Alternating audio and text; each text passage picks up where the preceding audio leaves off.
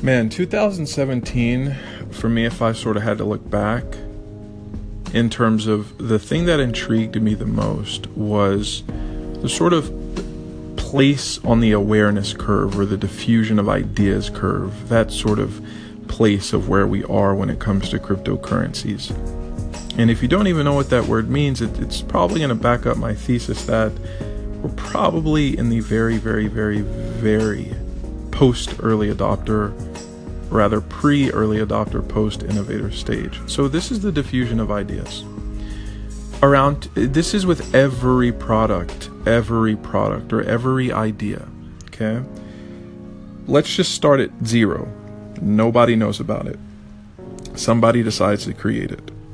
2.5% of the people who are in the market or you're able to reach are going to be considered innovators.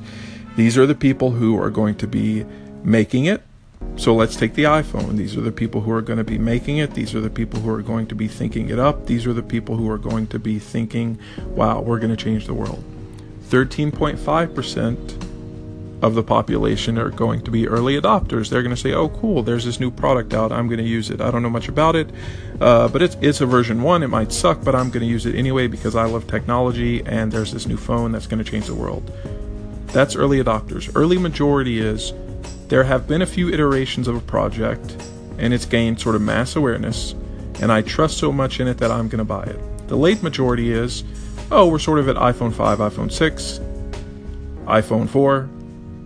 This thing seems like I'm ready to get into it, and those people would buy it.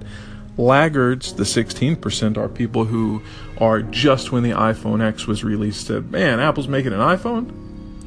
Like, I think I'm going to buy an iPhone 5 or 6 because they're only like $100 now or $150, and this iPhone X is like $1,500. So let me go back a few versions and buy that because that's been proven.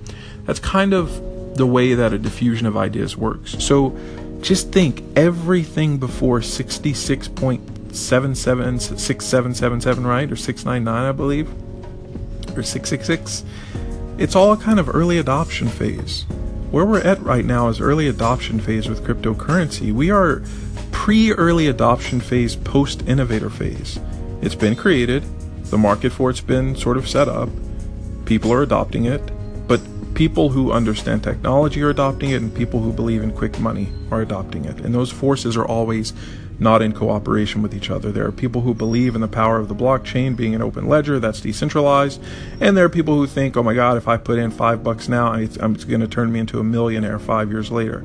So those forces, while not working together, are adding to the pool of people who are considered pre-early adopters, right? And something has happened this year that's really fascinated me. I've seen a lot of kind of FUD is FUD, fear, uncertainty, and doubt around this new technology. And one of the things I would advise anybody to do whenever you encounter a technology that scares you, and back in the day, remember, Facebook scared a lot of people. Sharing pictures of their friends and family scared a lot of people. Instagram used to scare a lot of people. So did Snapchat. So did Twitter. Like, just remember, every technology that you run up against that you feel a bit uneasy about, ask yourself, why do I feel this way? Why do I feel so uneasy about this thing that I don't know about? And if your answer is not grounded in fact, if it's not grounded in research, if it's not grounded in understanding why it was created or what the plans are for its future, then probably you need to take a big step back and just take a look at yourself and say, am I someone who's comfortable with early ideas, or am I someone who's comfortable with late ideas? Am I someone who's a laggard? Do I just want to wait until this market is like super, super, super mature until I participate in it? Or am I someone who is going to take a very, very high risk, jump into it super early on, and maybe reap the rewards later on? Like, what type of person am I?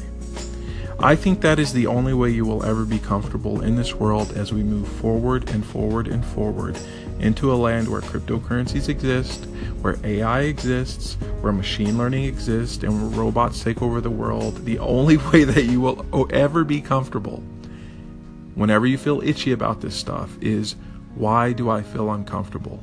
Find yourself on the diffusion of ideas curve, sit there and just know that that's who you are.